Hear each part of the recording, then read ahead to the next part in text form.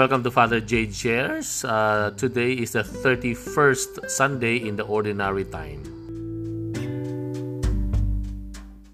Lord be with you. And with your spirit. A reading from the Holy Gospel according to Mark. Glory to you, O Lord.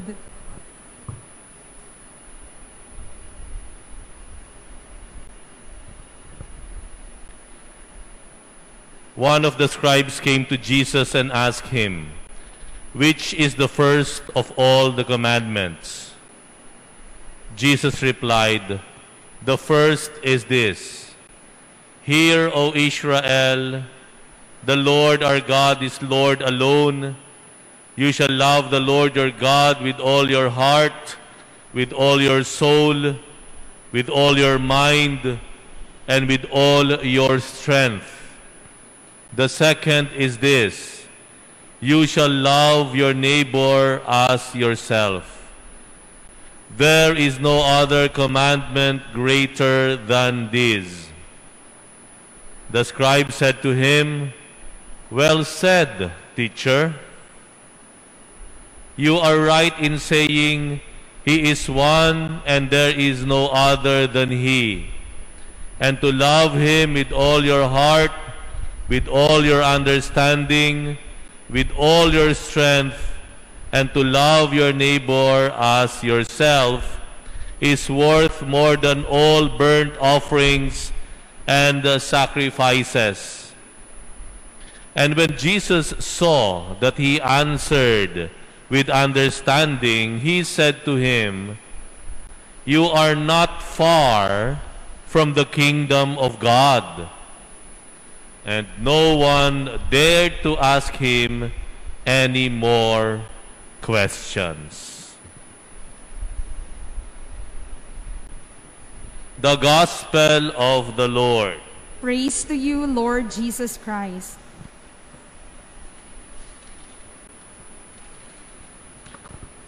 Ano po yung mga natatandaan ninyong patakaran sa loob ng bahay? We all grew with some rules, house rules at home. Do you remember one house rule strictly implemented at home in the family when you were growing up? Ano yung mga natatandaan ninyo? Let me cite some. Sinasabi sa atin ng mga magulang natin, linisin mo ang kalat mo. Di ba? Clean your mess. Ano pa yung iba? Sabi sa atin, ask permission. Lumalaki tayo. Tapusin mo ang pag-aaral mo, yan lang ang pamana namin sa iyo. Wag agad boyfriend. Ayan. May nasabihan ba sa inyong ganon? Okay. Pray always. Huwag kang makakalimot sa Diyos. Kumain tayo ng sama-sama. Let's eat together. Kainin ninyo kung ano ang nakahain. Huwag na kayong maghanap ng wala. Ayan, diba? Mga ganong mga habilin rules sa bahay. Huwag hayaang nakatiwangwang ang mga pinagkainan. House rules. Di ba? Meron pang mga ibang talagang mapapaisip ka, no? Yung mga habilin ng magulang. Yung sinabi minsan ng magulang na, ano yun? Hanapin, ano yun?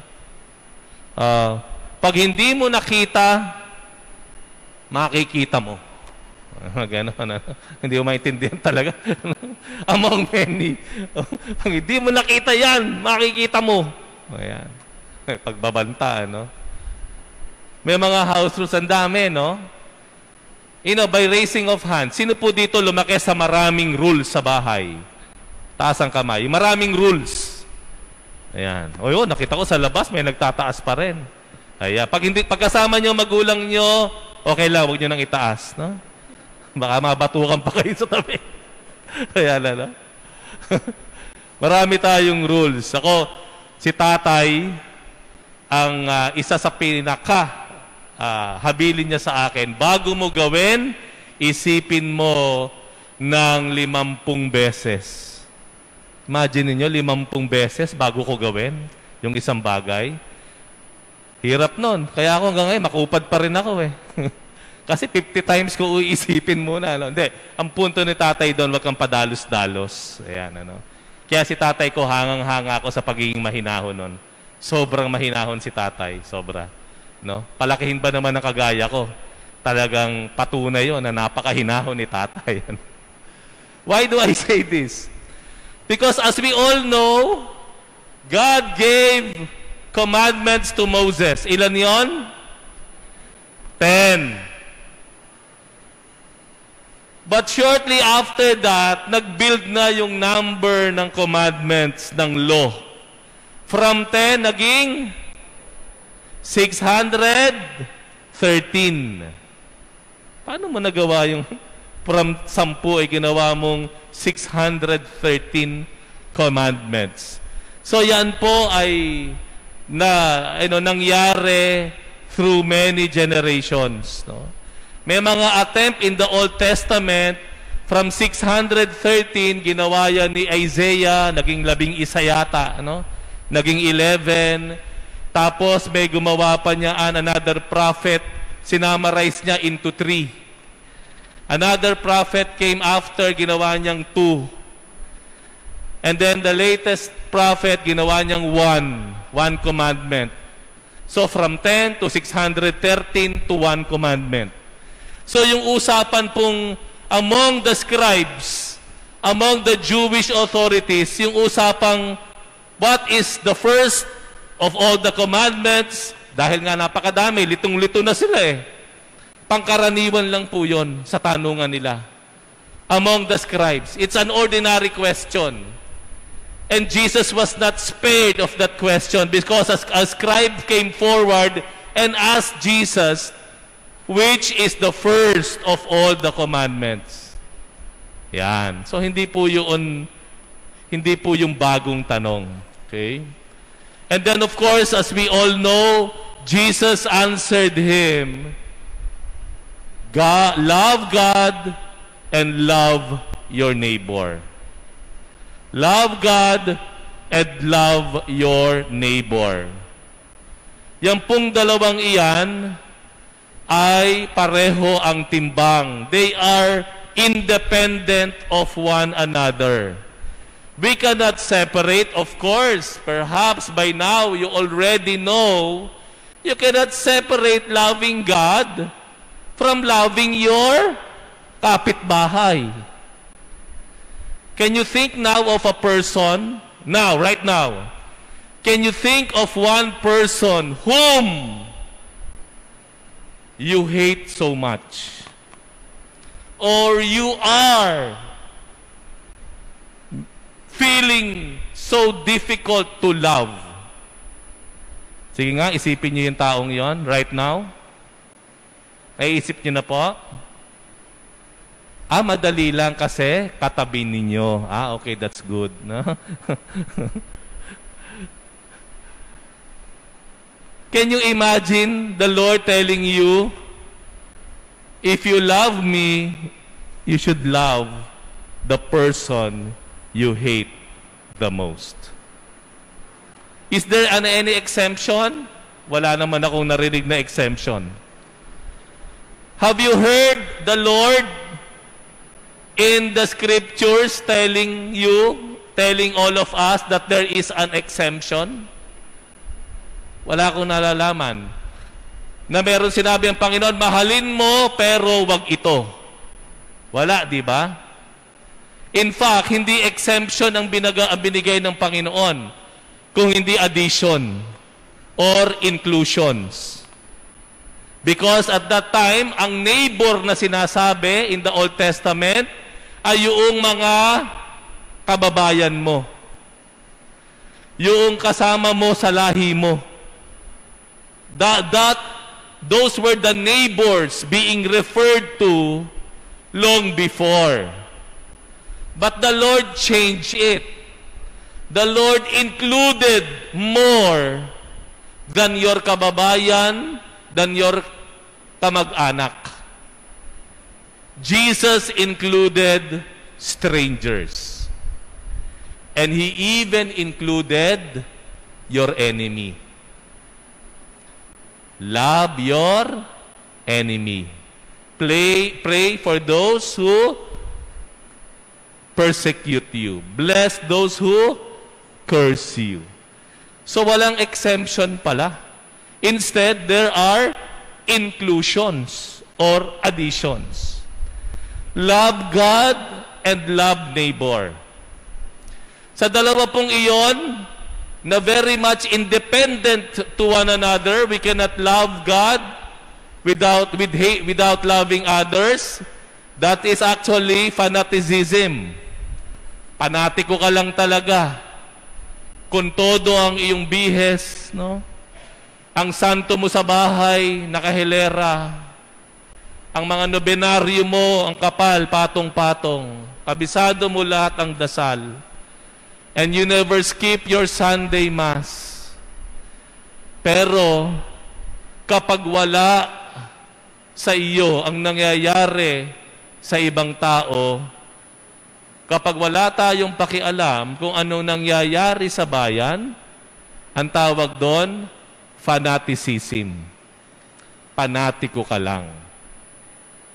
Sa kabilang banda, if you are so much into people, talagang you are doing a lot for others, but you put Jesus or God out of the picture, that is radicalism. Yun ay ginagawa mo lang para sa sarili mo. And I don't know how long can you do that and how much can you give. Because you are just relying on your own kakayahan. Alright? So, hindi siya pwedeng paghiwalayin. Dapat siya ay magkasama. Love for God and love for neighbor. Tatanungin ko kayo, ano po ang mas mahirap gawin sa dalawa? Love for God or love for neighbor? Sino po may sabing love for God? Taas ang kamay. Mas mahirap gawin. Mahirap mahalin ang Diyos. Taas ang kamay. Wala. Sino po nagsasabi? Taas ang kamay. Mas mahirap, Father, ang mahalin ng kapwa. Taas ang kamay. Wow, kasama na yata ako doon. Dito sa gitna. Dito rin? Wow. Ang sagot ninyo, mas mahirap mahalin ang kapwa. Mali kayo. Mali kayo. Hindi po yon ang mas mahirap gawin. Ang mahalin ang kapwa. Ang mas mahirap gawin ay mahalin ang Diyos. Why? Why did I say that? Because loving God is loving your neighbor. Di ba? Kaya ano sabi ni John sa scriptures? Sinungaling ka. You are a liar if you say you love God whom you cannot see. But you love God whom you cannot see, and you're saying you love you don't love your neighbor whom you cannot see. Sinungaling daw tayo kapag sinasabi nating mahalin ang Diyos na hindi natin nakikita pero hindi naman natin minamahal, at ang ating kapwa na ating nakikita. Okay. Wag nating paghiwalayin yon. If you really love God, then you have to be mindful, concerned, and charitable to others. Yun lang po yun. No exemptions. Mahirap, di ba? Huwag kayong mag-alala, sama-sama nating pinagsusumikapan yan. Kasama ako. But how do we love our neighbors? We love our neighbors by loving God. But who is God? God is the truth. Meaning, if you love your neighbor, love truth. Katotohanan. Bakit? Kasi ang kasinungalingan ay sumisira ng buhay. Ang kasinungalingan, inililigaw ang iba. Ilan na sa atin ang nabiktima ng kasinungalingan? Ilan na sa atin ay may mga traumatic experiences because we are victims by lies. No? From relationship. Diba? Marami nang naging biktima ng kasinungalingan,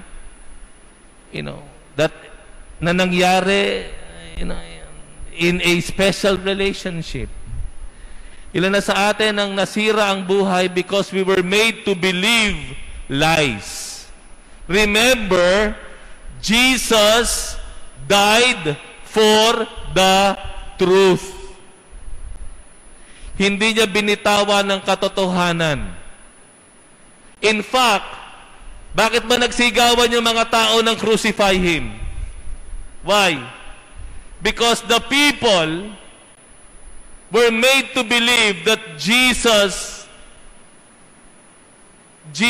committed a mortal sin of blasphemy. Itong mga Jewish authorities, if you go to the scriptures, nagbulong-bulong sila, nagkalat sila. Sabihin nyo, ipako sa krus.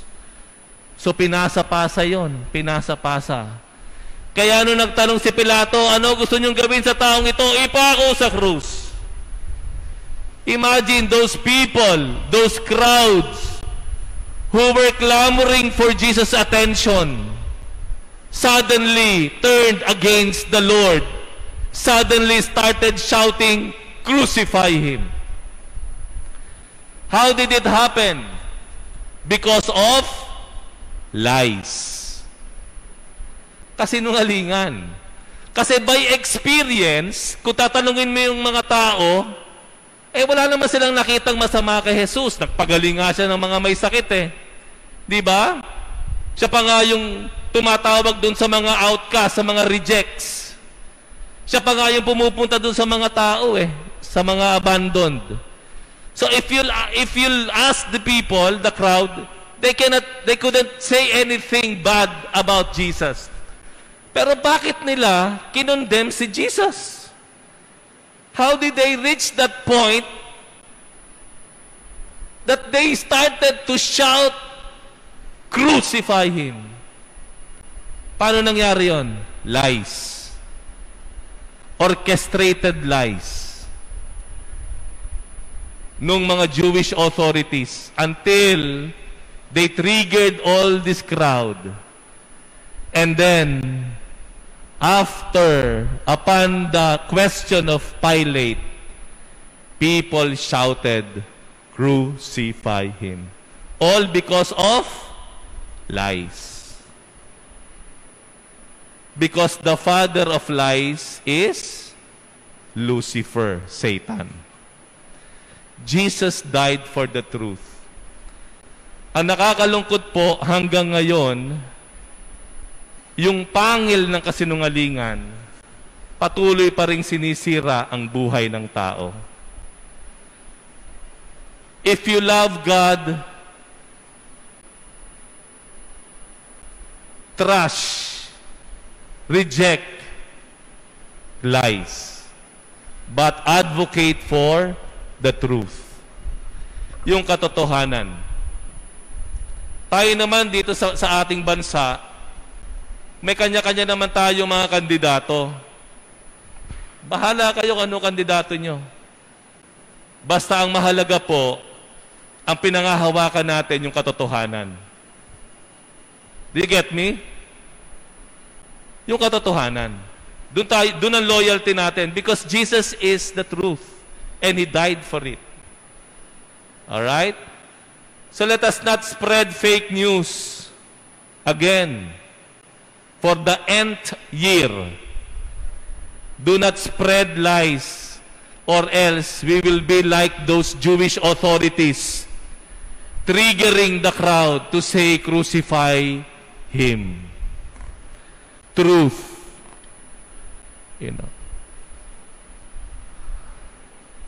Number 2, and the second and the last one, we will be able to love the Lord if we are able to tend His sheep.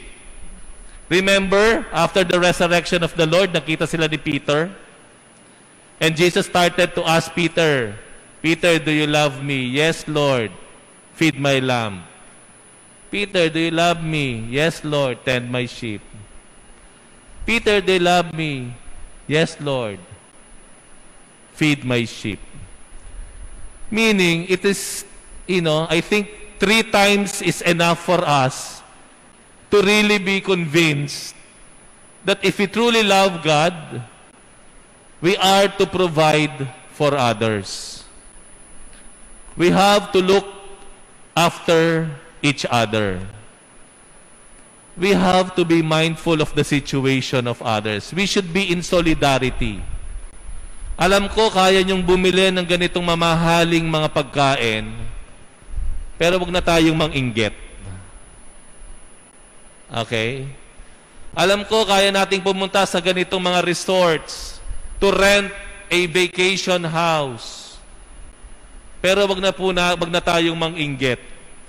Because yung pagpo-post natin carelessly is also causing anxiety, frustration to our other friends who may not be capable of spending that much.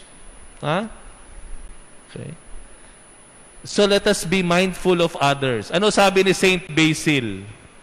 Ang sabi ni Saint Basil ganito, ganito ang sukatan, sabi niya. Ang sukatan para malaman mong nagmamahal ka, kapag may ginawa ka, ang makikinabang hindi ikaw, kung hindi yung kabila. Okay, ulitin ko. Ang sukatan daw talaga ng ating charity, ng ating pagmamahal sa kapwa, kapag may ginawa ka o sinabi ka na ang makikinabang ay hindi ikaw, kung hindi yung iba, yung iyong kapwa. Yan ang sukatan. Yes, it is difficult to love God because loving God means loving others. But we continue to draw that inspiration and grace from God, who love us not because we're good, but because we are sinning. We are drawing inspiration and grace from God, who loved us at our worst. Let us continue to pray for that grace, that we may be able to truly live the very first commandment of God, and that is to love Him back by loving our neighbor.